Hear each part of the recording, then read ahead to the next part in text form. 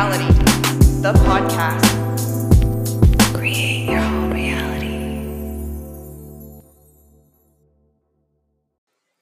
Hello, Pod Tribe. I'm your host, Bobby Joe, and you're listening to Refined Reality. Now, today I'm sitting with Tracy DeCane, also known as Miss Money Queen. Tracy is a financial blogger. She also posts a lot on self-care and soul work and money manifestation.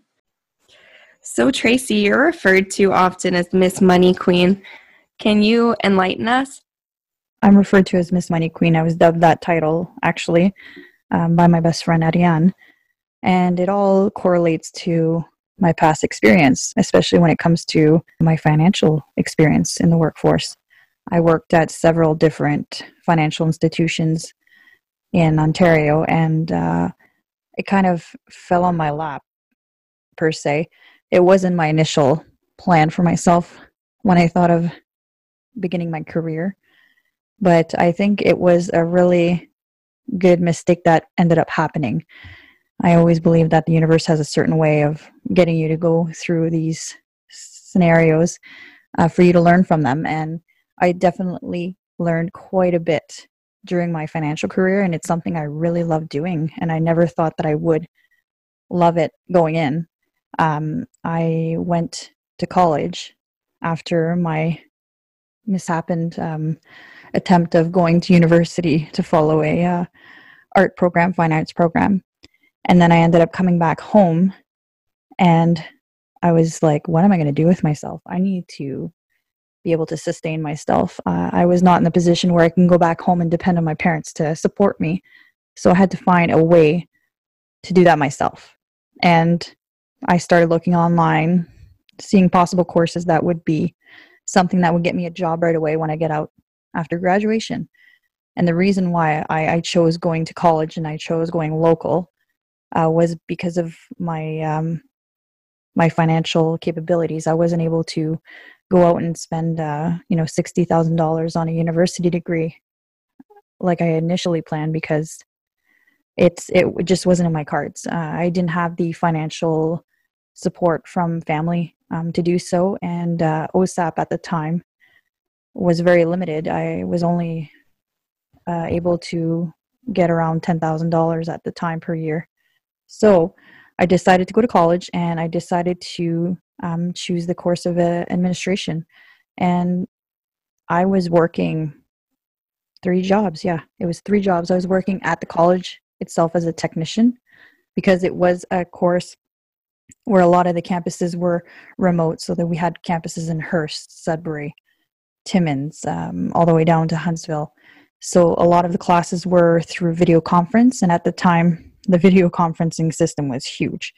And the technician had asked me if I was interested in getting a job to kind of support him in managing the classes, because there were some classes in the afternoon, some at night. And I said, sure, why not? I mean, if it's going to pay me to be there and I'm going to be there anyway to study, might as well do it. I didn't have any kids at the time, so I spent a lot of my time at school working. And then I had gotten a few jobs in town to help myself.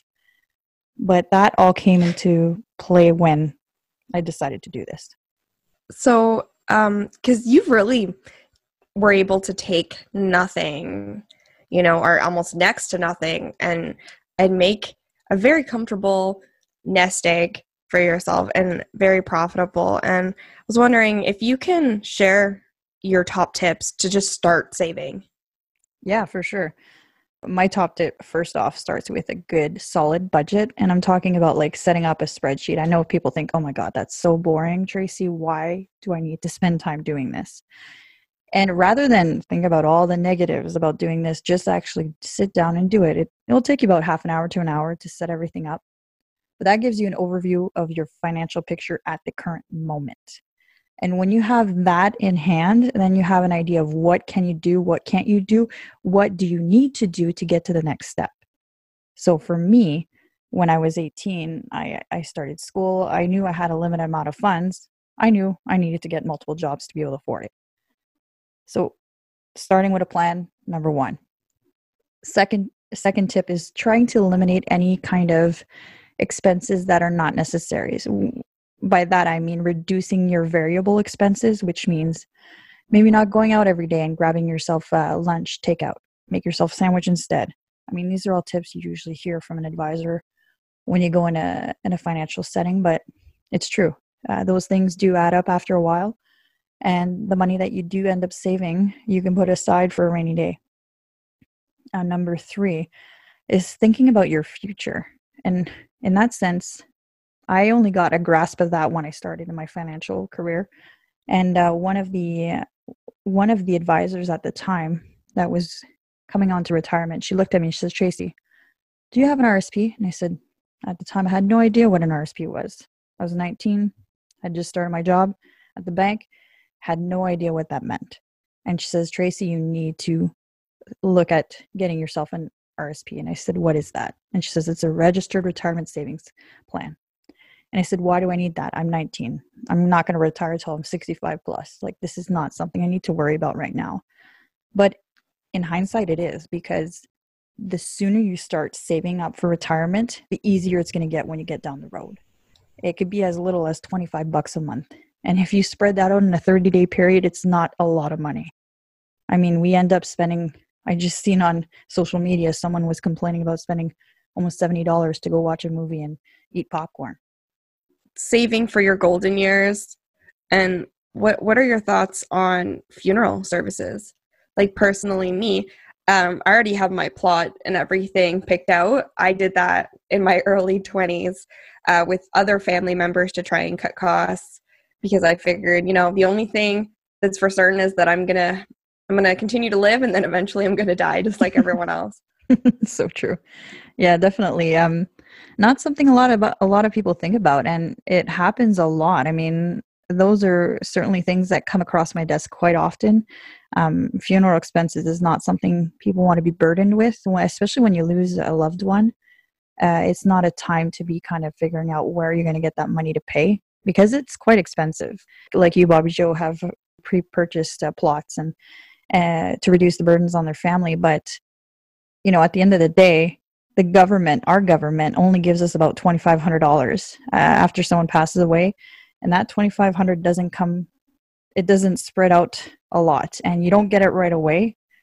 So having something to rely on, so you don't need to do that, is very important. I see so many people come in trying to make financial decisions when they've just lost their husband, their mother, their father, their brother, and they are not in the mental capacity to make those decisions. So any kind of piece of advice I'd give is take the time you need. There's no rush. Obviously, there's the immediate needs that need to be met. But as far as like closing the bank account or doing other things that people think need to be done right away, no, those things can be done when you're ready. You don't need to be pushed at doing that. And everyone takes death at a different pace. So a lot of understanding and respect for people going through those situations is crucial and important, and having some empathy as well. That's the thing too. Like, I feel like finances are hard enough when it comes to learning what you want. But when you become a family unit, and you get married, there becomes so much more conversations that are necessary. And I know a lot of my friends, and like, you look at statistics, and like, one of the high reasons for divorce rates is people not agreeing over spending, over money. In your personal life, in your opinion, like, how do you go about having those important conversations? Like, do you and your partner always see eye to eye? How do you start sitting down and having those important conversations? That's an interesting question, Bobby Joe. It's something that can be taken into different perspectives.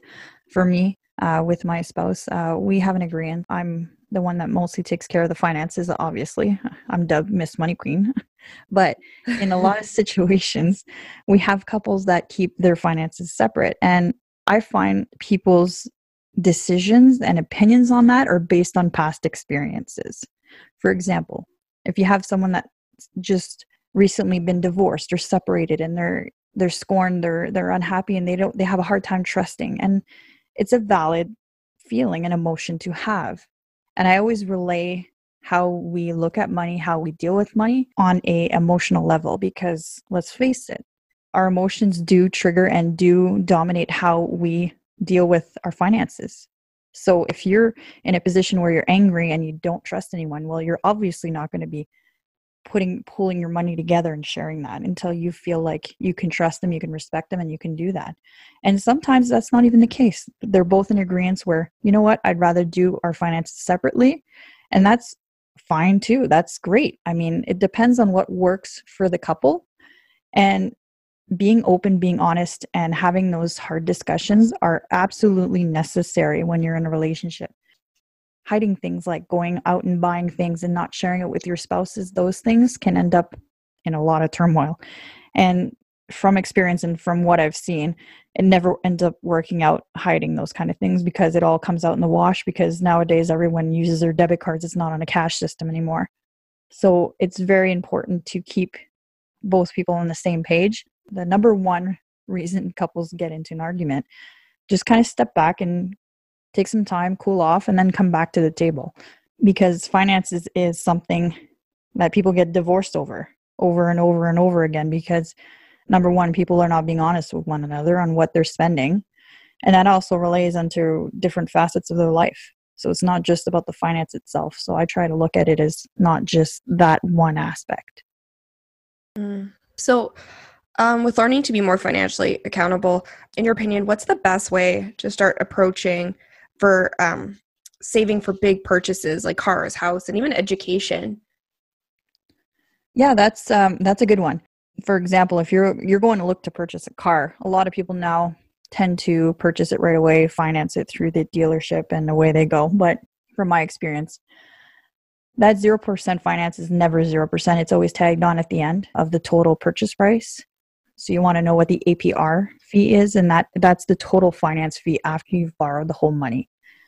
So you want to make sure that you can afford those payments, because a lot of people, I did a lot of finance for car lending where I worked before, and I would have to do a whole overview. Whereas if you were to go at a dealership, they just ask you for your pay stubs, and not even so. Like sometimes they just ask you your income and then you get auto approved. So doing it that way, they don't really have an outlook or understanding of the couple's financial situation. So can they really afford that car? Sometimes yes, sometimes no. But people need to be aware of their affordability for those payments, because I find too many times that they're going in and they're like, well, I can afford $200 a month, but then that extends the whole amortization of the entire loan to 10 years. Your car can be paid over 4 or 5 times within that time. And by the time the 10 years or 9 years is up, is that car even going to be still roadworthy? And you're going to have a loan at the end of the day. So it's all about what can you afford and what sacrifices can you make if you do want to make that big ticket purchase item. And now more than ever, we're not in a position where we can go out and give them $50,000 for a vehicle. And things are a lot more expensive than they were in the past. For sure. Like you see that, like I remember being at a school, and I didn't go to university because I was like, I don't know if spending $60,000 on something, that I don't know if I want to do because I don't have enough life experience yet, if that's, responsible or feasible, just because everyone seemed to be doing it at the time. Right. And I see now a lot of my friends, they have like this sort of nonchalance, of, well, if I can't make the payments, the bank will just take it back, or you just go bankrupt and you start over again. Can you address like those common misconceptions and the stigma and how bankruptcy can actually affect you? Yeah, those kind of comments shouldn't be taken lightly, especially when it revolves around consumer proposal and bankruptcy, because some people say, oh, I'll just file for bankruptcy and I'll be fine. But not really. That stays on your credit report. And for you, it may be okay, but 7 years down the road, it's going to have enough time not to affect you anymore, but it's still there. And financial institutions can still take that behavior in consideration, because when they go and look at approving a loan, a mortgage, any kind of financial commitment, credit score is not the only thing they look at when they look at approving you. It's the whole picture, because you can't just base someone's willingness to pay back that debt on credit alone. I mean, attitude and their willingness to pay, because if I hear someone that's in my office say, oh, I've been bankrupt 5 times, I don't care about that. That's an inkling to me that says, you know what, he's not a client or a person that's going to be paying us back. So do I really want to put my neck out and lend this money to this individual? So the willingness to pay back and you as a person, and that comes into account, not just credit rating. It's also income. It's also the affordability that comes into play. So there's multiple facets that come in when they're looking at an application. So trying to think that, oh, I'm going to go bankrupt, it's going to be fine at the end of the day. If it happens where it's because it's out of your control and there's there's hardships that has happened that have put you in that position where you have to do that, that's okay. Especially now more than ever with the pandemic, people losing their jobs left, right, and center and not being able to afford paying themselves and even afford to lodge themselves and feed themselves, and not only them, but their family, their children, their people that depend on them. So it's very important to kind of keep that in perspective as well, not to only look at it as like a way out, a venue to kind of just get out and keep doing the same thing over and over again. You don't want it to become a habit, but to use it for the purpose it's intended for, because we're not perfect. Things happen. Yes, that's completely understandable. And it's not to say that if you went bankrupt, you'll never be able to borrow or do anything come the future either. It's just how you handle it. So what can an individual do to minimize their risk tolerance and increase their credit scores? Like, what's the good mindset and the good place to start for people who may be struggling with that? Getting a grasp of what they have coming out on the month-to-month basis. So it comes down to, back again, doing the budget and seeing exactly what comes out of their bank account, what they can eliminate, because that in itself will help them give an overlook. And always make sure to pay your bills on time, okay? Even as far as paying your cell phone bill, anything, even internet, all those bills that come on a month-to-month basis, make sure you're up to date with those and try to reduce the amount of credit you owe. So for example, if you have a $5,000 credit card and it's always maxed out, well, try to eliminate the highest interest first. So if you have a credit card, you have a car payment, you have a line of credit, and you want to focus on reducing one of them, focus on the credit card. That's 19.99% interest. So you want to make sure you get a good chunk of that paid off first. And that helps with your credit as well. And it showcases your willingness to pay back your debt. Because now we have a lot more resources than we did. Like, I remember in my parents' day, like I remember my mom, when I was little, sitting me down and sitting my dad down and then like going over what we're allowed to spend, because when I was a kid, I wanted all this stuff and I didn't really have an idea of where it came from and what life energy my parents needed to put in to get money to begin with, and learning the value of a dollar. And now you see like there's automatic withdrawals and chips and all these services that can, you link all your accounts up and it auto budgets for you. What's your opinion on that? I particularly really like this option. I have that option where I'm banking right now, where it kind of tallies all of your monthly expenses and it puts it in a spreadsheet and it gives you an overlook of where you're spending, because I'm a visual learner. So I think it has more of an impact for me if I see over the month, oh my God, I spent X amount of dollars on takeout or whatever. So it gives you an idea of where you need to trim and where you need to put it elsewhere. I really like those services. Mint actually is one of the services that I personally use. And like you said, it kind of categorizes everything for you and it automatically tracks where you save, where you spend. And it gives you you could even get automatic notifications on your cell phone when you're overspending. So the ease of how we do budgeting now should make you want to do it. It's not like in the old days where you do a spreadsheet, where I'm still like that. I like the spreadsheets and being able to manage it that way, but I also combine it with the technology they have out there right now. Nice. And just for our listeners, just so they're aware, we are not sponsored by any of the services. So I know like a lot with people get overwhelmed like with insurances and stuff like that. And can you explain deductibles and premiums and just how to get started for people who might not know? For insurances, yeah. Whether you're looking for auto insurance, life insurance, any sort of insurance, which is another important aspect when you look at securing your finances, is to be aware of the total premium most insurance, they'll charge you the annual premium, and then you can have it on a month-to-month basis. There is deductibles. So for example, for a car, they start out like at $250 or $500 or $1,000 deductible, meaning that if you were to get into a situation where you need to make a claim, you have to pay that up front for them to process the claim. So for me, for example, about 3 years ago, the boat we purchased brand new, and then we had a huge snowstorm over the winter period, and where we were storing it, it completely collapsed, and my boat was completely smushed to the ground where it was no longer usable. So I started the claim process, and I had to pay the deductible. I believe it was $500, and did the whole claim online. It was very easy. I really liked the whole process, and it was quite fast. There was an adjuster that was supposed to come and see it, but didn't end up happening, and they paid out the value. So that's another thing to take in consideration when you're in a claim process. You're not necessarily going to get the amount of the value of the vehicle that is insured.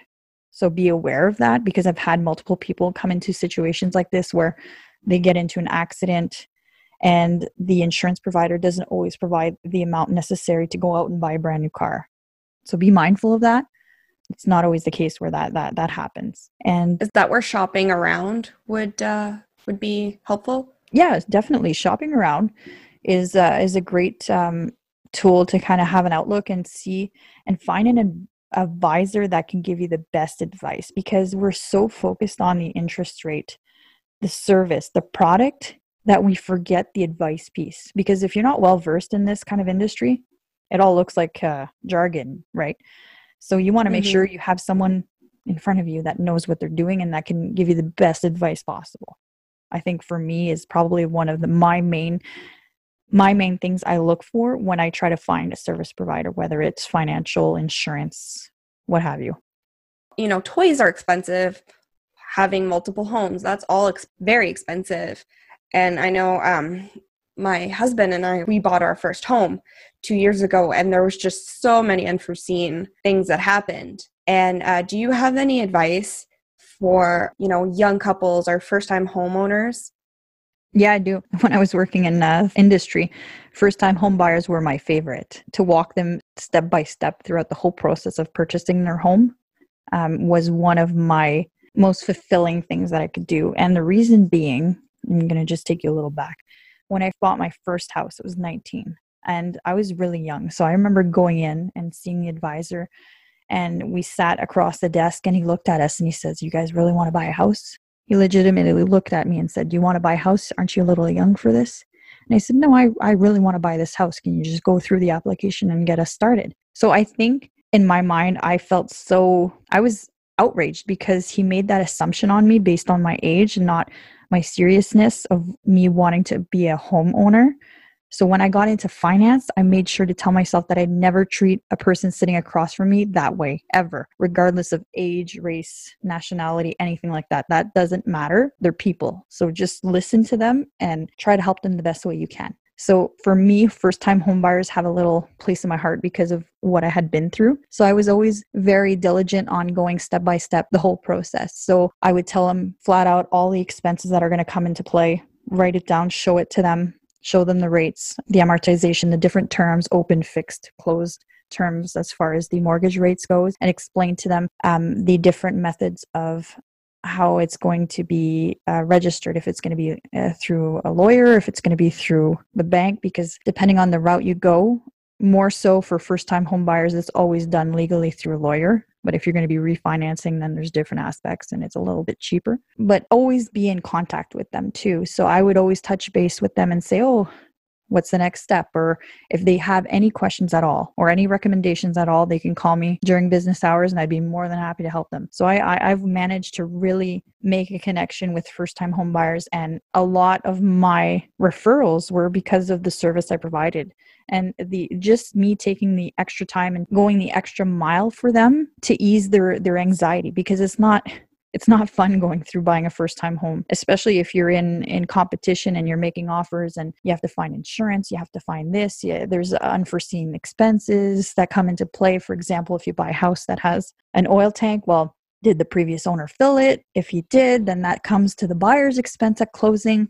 So things that they never even thought of, that I'd ask the questions, and with those questions would help me determine, okay, what do they need to do? What do they need to know? Mm-hmm. And that's the thing too. There's always so many conditions. And like when we bought our first home, for example, my husband, I had more knowledge on like structural needs. I don't want to get that house because this type of roof is going to be more expensive. And then this type of well versus this is going to be more expensive, and just like general upkeep. But what I failed to realize was, for example, he signed the fixed mortgage and I didn't realize like we can't move, we can't rent it, we can't sell, there's restrictions. And because we were first time like homeowners, we had to wait for 5 years and stuff like that. And it's like, I wish I would have realized all these little things, because it really limits to what the next 5 years of our life is going to be. Yeah, that's so true, Bobby Joe. As far as your comment on like fixed terms, yes. When you do buy a house and you do agree on a fixed term mortgage, that rate is set for 5 years. So if you were to break that, there'd be a penalty. You can still move from your financial institution. The only thing you need to be aware of is the hefty penalty, depending on, usually it's 3 months worth of interest or the remaining term. So it's always a good thing to go and ask your advisor, okay, look, we're looking to sell or we're looking to move our mortgage. So that's where it comes into play. Shopping around, like a 0.5% discount on a rate, is that really worth your time, your effort, and the penalty to move from your financial institution to another? Probably not. And that's another thing, that when I had people come in and see me and say, look, Tracy, I really want to deal with you. I want to move my mortgage from X bank to you. Then I'd say, look, give me your information, your mortgage details information. I'm going to play with a few numbers and give you an idea of if it's worth it or not. And that's a thing where it was flexible. So they didn't necessarily look at that as a downside where I wouldn't make the sale. I'd be more interested in doing what was best for the client, because I knew eventually they'd come over and see me, but I didn't want to do it in a way where it would cost them thousands of dollars in penalties for that. Some people really value having like that flexibility and not being tied down. For those people, but they still want to own homes or toys, big expenses, like what would you recommend? Flexibility depends, right? I mean, if you're going to go in an open mortgage, your interest rate's going to be a lot higher and your payments are going to be a lot higher. So you have to be okay with that. Flexibility comes at a price as well, right? You're going to be paying more. So it all comes down to knowing how long you're going to stay at a certain place. So it's very important to figure out why you need it, how long you need it, and what's the use for it.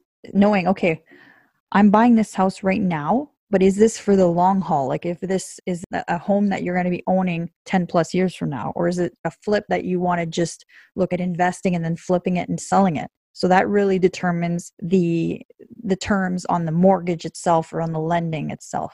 So having those open discussions with your advisor is crucial, and they need to be made aware. So if you find that they're going quickly over your application, not really going over those details, just say, hey, like, can we just slow this down? I really want to understand this. And if they're open to taking your business, and I know a lot of them are busy, but they have to answer those questions as well. I mean, they're making those recommendations. You need to understand that. And if you feel like you're not being understood, well, maybe it's time to go and see someone else, because the terms, the conditions, the rates, they're all going to be the same pretty much across the board. It's who's in front of you, who's explaining to you and giving you that opportunity to learn that.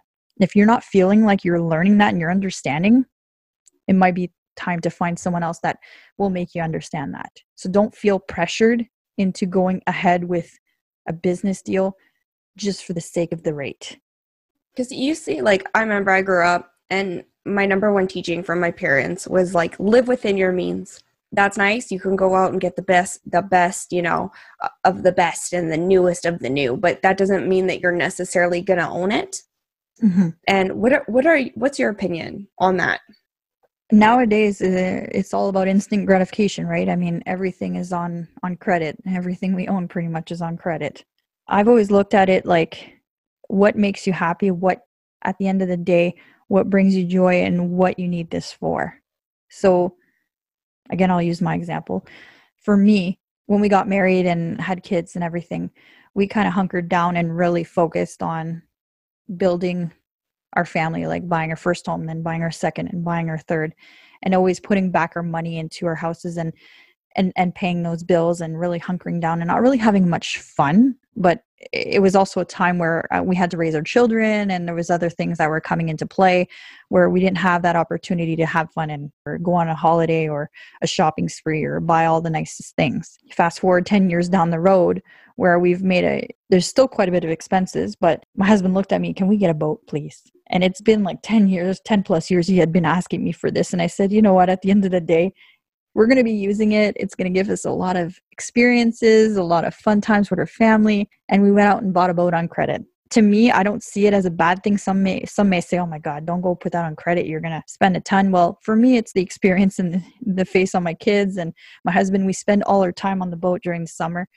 and it brings us joy. I look at that as an experience, not just owning a piece of equipment like a boat. Like at the end of the day, it's a boat.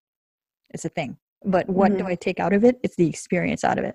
If we ended up losing the boat, it's not the end of the world. It's all about perspective and managing that too. You can't just always be so serious, not have fun and save, because sometimes life is so short that you may wake up the next day and get in an accident. You never know. But at the same time, on the flip side, you always have to prepare for the future as well. So it's a balance. It's a balance of your wants versus your needs, but you have to have fun in between. So try to find a medium in that. So if you knew then what you know now, what would be your number one piece of advice for a young couple who they're buying their first house, they're thinking about starting a family and doing things together like that? My number one piece of advice would be take your time. Because I found I was in a situation where I had to make really quick decisions. And knowing now, telling myself then, I would have been telling myself to take that time, not rush into it, because there's always going to be a house. There's always going to be houses for sale. That's not the issue. Okay. So taking that time and really understanding what you're getting yourself into. And once you know that, then go ahead. But for me, that advice I would give back to myself is take that time and don't feel rushed into it, because sometimes I tend to be an action first, consequence later kind of person, and it can get you into some trouble sometimes. Luckily, I was fortunate where the choices I made in the past really made who I am and what we have now in the current present. So that's the piece of advice I would give a family starting out, like a new couple that'd be buying, is make sure they take the time to really understand what they're getting themselves into, and having someone that gives the proper advice for that as well. So what's your opinion? Like sometimes you look around and you see like couples or families in our age group, and they have like, so many toys and multiple homes and stuff like that. And some people do, the whole rent to own, or they get, use toys and fix them up. Essentially, in your opinion, when should you be cheap and when should you not be? That's a good one, actually. I think when it comes down to it, I don't cheap out on the vehicle I drive, because for the past 5 years, I had been commuting quite a bit, and my safety was always my main priority. So I always purchased a newer car. If something were to happen, it's warranted and it's safer. Whereas some people may be local and not drive a lot so that they can afford to purchase a used vehicle that they need to fix up on their own and have those expenses. It boils down to what you need, because every person's situation is different. So it's kind of a hard question to answer, but coming from poverty and not having any money and basically having to build things out of nothing, I did grow up with an appreciation in fixing things and not just throwing it away. So I'm kind of a mesh of both worlds, where some things I do want new. I want that just for safety concerns, and some things I'm more lenient on and purchasing used that we can work on. I mean, for example, we own a farm, and my in-law, he purchases a lot of used farming equipment, and that saves a lot of money, because in those situations, the equipment doesn't last long, even if it's new or used. So why go out and buy a new piece of equipment where you can buy a used one at a fraction of the cost? And maintain it the same way. So again, it falls down to the situation and what you need to use it for. I agree. Like, I know personally, my husband and I were always like, okay, what is the most multi-purpose? You know, like if we get a truck, can we use it to plow our yard? If we get a side by side or this versus a different toy, can we use it? What's 2 season, 3 season, 4 season? And that's normally our deciding factor. Practicality versus luxury. Exactly. That's another important factor when you come into making those decisions is luxury versus what it's used for, right? What are your thoughts on people who, invest in, they sort of say, like, I have some friends, they invest in their clothing or they like to purchase a lot of luxury items in the hopes of selling it later for a profit. What are your thoughts on that? Do you dabble in that sort of thing? Not in that particular aspect. No, I'm not one to go out and buy things and resell. I just don't have the want or need or time to do that. And that's just me. I mean, there are quite a few people that do that dabble into that and buy and fix it up and then resell it at a profit. Hey, whatever makes you happy. If you enjoy buying those expensive purses and you want to sell, who am I to say that's what they like? They like to do it. Hey, if you're having fun and you're making money and you're not going in the hole, then more power to you. For me, like I recently got into art. I do spend quite a bit of money on quality items. So being able to get the best paper or the best pencils or charcoal items to make a better final product. If I'm going to sell something to a client, I want to make sure that it's the right, like it's top-notch quality product. So I could see the want for some people to do that, right? Depends on what you're passionate, where it comes down to it. If you like purses or if you like shoes or if you like hats, I mean, I see a lot of people with different collections. Make sure that it comes down to where it doesn't overwhelm your whole financials. You don't want to only be spending on that. You want to make sure that you have a good grasp of what needs to be paid. And then whatever extra you have, hey, why not? Go have fun.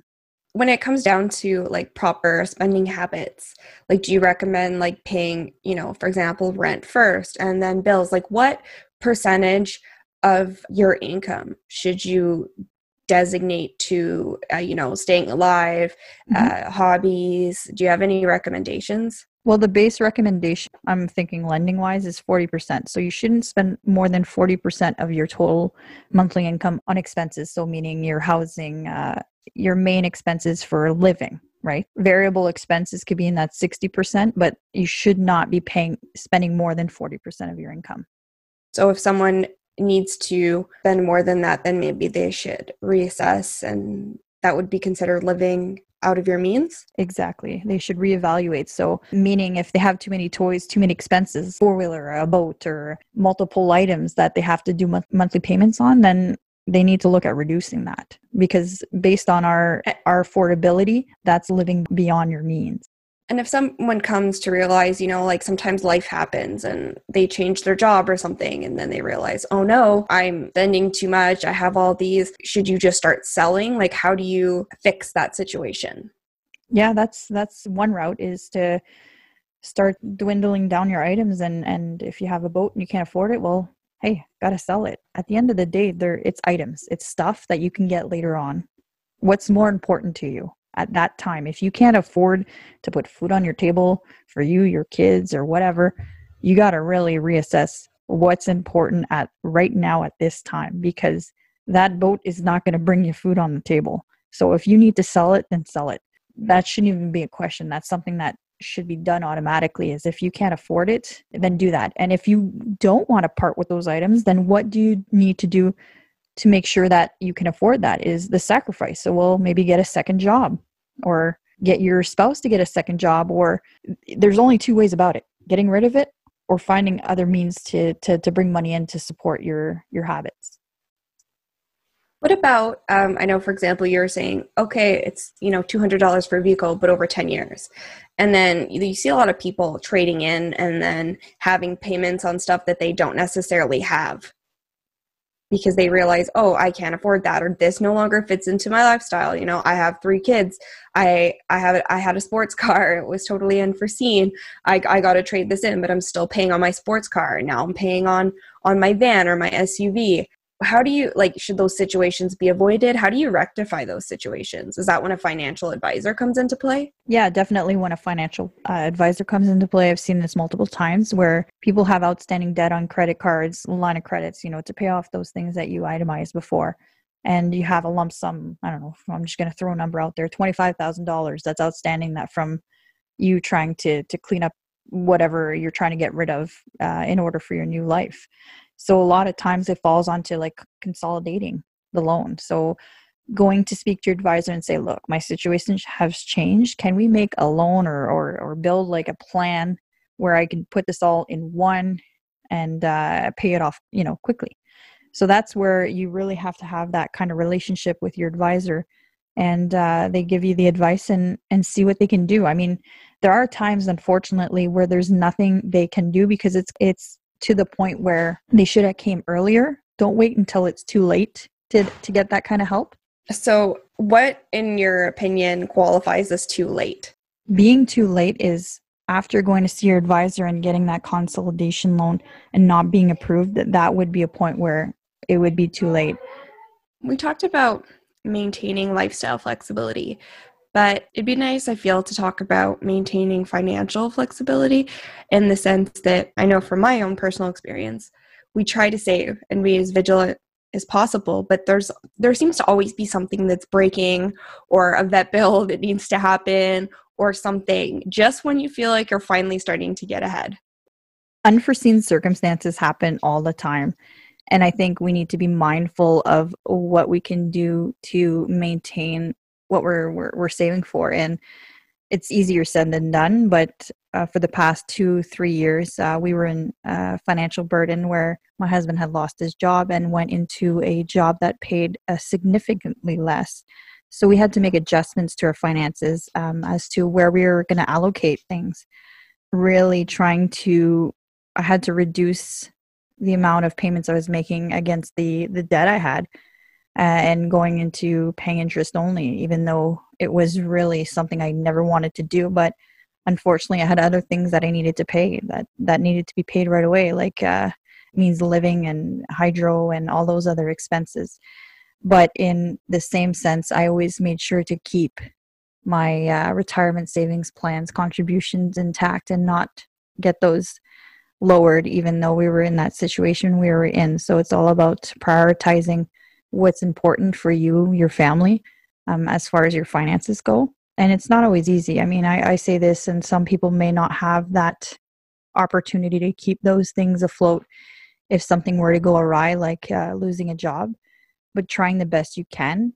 And if you know you're in a situation where, like, drastically, go and seek that advice. I mean, don't wait until it gets to the point of becoming a bankruptcy or consumer proposal. Be vigilant in your finances and seek the help before it gets to that point. Right. I mean, everyone should be able to live comfortably, have, the necessities, and have like a relatively stress-free financial situation. I like personally for us, we're always learning. I always wonder, like, should you have more than one, savings account, like for your retirement? Should it all be pooled? I mean, we try to personally look at saving as a bill that needs to be paid with our other bills. And I feel that we started having that shift in our thought process, and it's been a lot easier actually to save. Yeah, definitely. For me, I do the same thing. Like, I have multiple savings accounts. You should look at my account. There's like 10 or 12, and my husband looks at me like, why do we need all these savings accounts?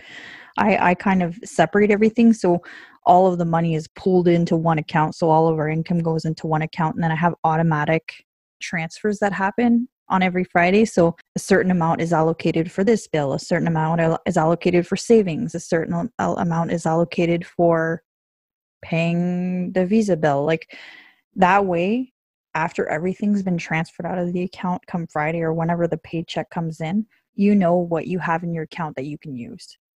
So it gives Wait, you. so you treat your bills as an automatic withdrawal? Yep. Sorry, like really? I Yeah. never would have thought to set that up. It makes life a lot easier if you separate it by bank account. And I have the option where opening up a savings account is free. And as long as you do the transfers online, there's no fees. So in my mind, it separates everything and it makes it quite easier than just working off of one account for paying everything. I mean, you can pay the bill off of that account, but put the money aside in a separate account. So for example, my mortgage payment for the house, I set aside, I work on a week-to-week basis. So I set aside every Friday a portion of the mortgage payment in a separate account, and come time at the end of the month, well, the whole mortgage payment's right there. And it's easy peasy. It's something that could be done very easily. It just takes a little bit of planning to get it all set up. But once it's all in play, you don't really need to worry about it. Do you have a recommendation for, like, I know they say like, bi-weekly and monthly and all that. Do you feel like it just comes down to how your job pays you and personal preference, or is there actually a one that benefits over the other? I always tell people to go based on their pay schedule, because it's a lot easier than putting aside money when you don't have a pay coming in. Like, whereas me and my husband, he's semi-monthly, he's paid semi-monthly, I'm paid bi-weekly. So our pays don't always align, but most of them come weekly because of the way it's set up.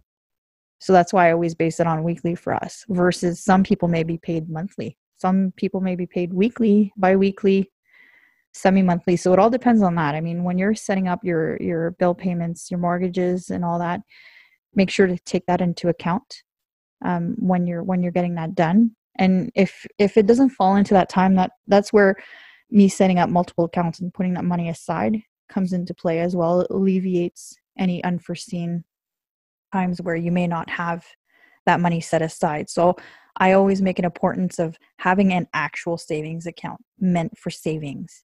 So they typically say you should have at least, a month's worth of salary saved up for unforeseen circumstances. And I firmly believe that. I mean, we definitely do need some sort of liquidity in our account if, God forbid, you did less hours, or you're not paid as much, or you were sick and you couldn't go into work. And that's another thing a lot of people don't take into account, is if you're sick or if you're off for a certain amount of time, like a short-term leave, most employers don't pay you your 100% salary. They only pay you that for a short amount of time. And then if you stay on longer, it's most of the time it's around 60% of your salary that you're paid. So a lot of things to take in consideration. And that should be something that people prioritize, is putting that savings aside.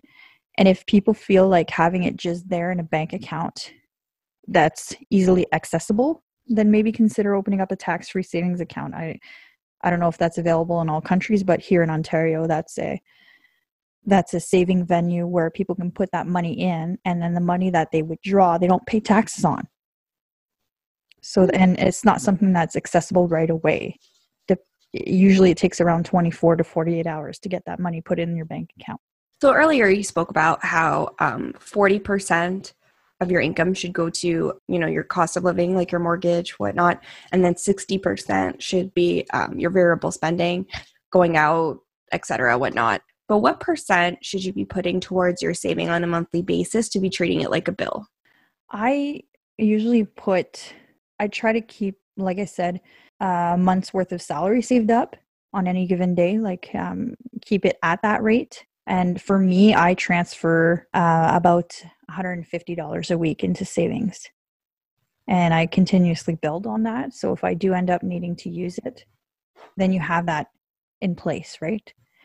And that's something that I've recently restarted, because for the past 2-3 years, it's been a really rough patch where I couldn't put money aside, really. I mean, if I did, it was only $25-$50 a week, if that. But just keep in mind that even if it's not the full amount that you're intending to do, just that little amount, just to keep you in that habit, because a lot of people say it takes 21 days to form a habit, a good habit. So if you have that always in play, even if you're going through a rough patch and you still need that money, that's fine. But it's just to set you up with that habit of putting that money aside for you. People need to start treating themselves as a bill. They want to pay themselves first, not pay everyone else, right? I like that. I've never heard that before. What a good outlook.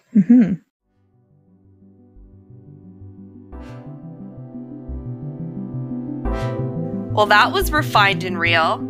Many thanks to you, our listeners, for staying with us until the very end. For more about us and what we do, check us out on our Facebook page, Refined Reality, the podcast. And a huge shout out to Architect for building our music. Like what you hear? Check out his info in our description. Until next time, get some R&R. Stay curious. This is Bobby Joe, signing off.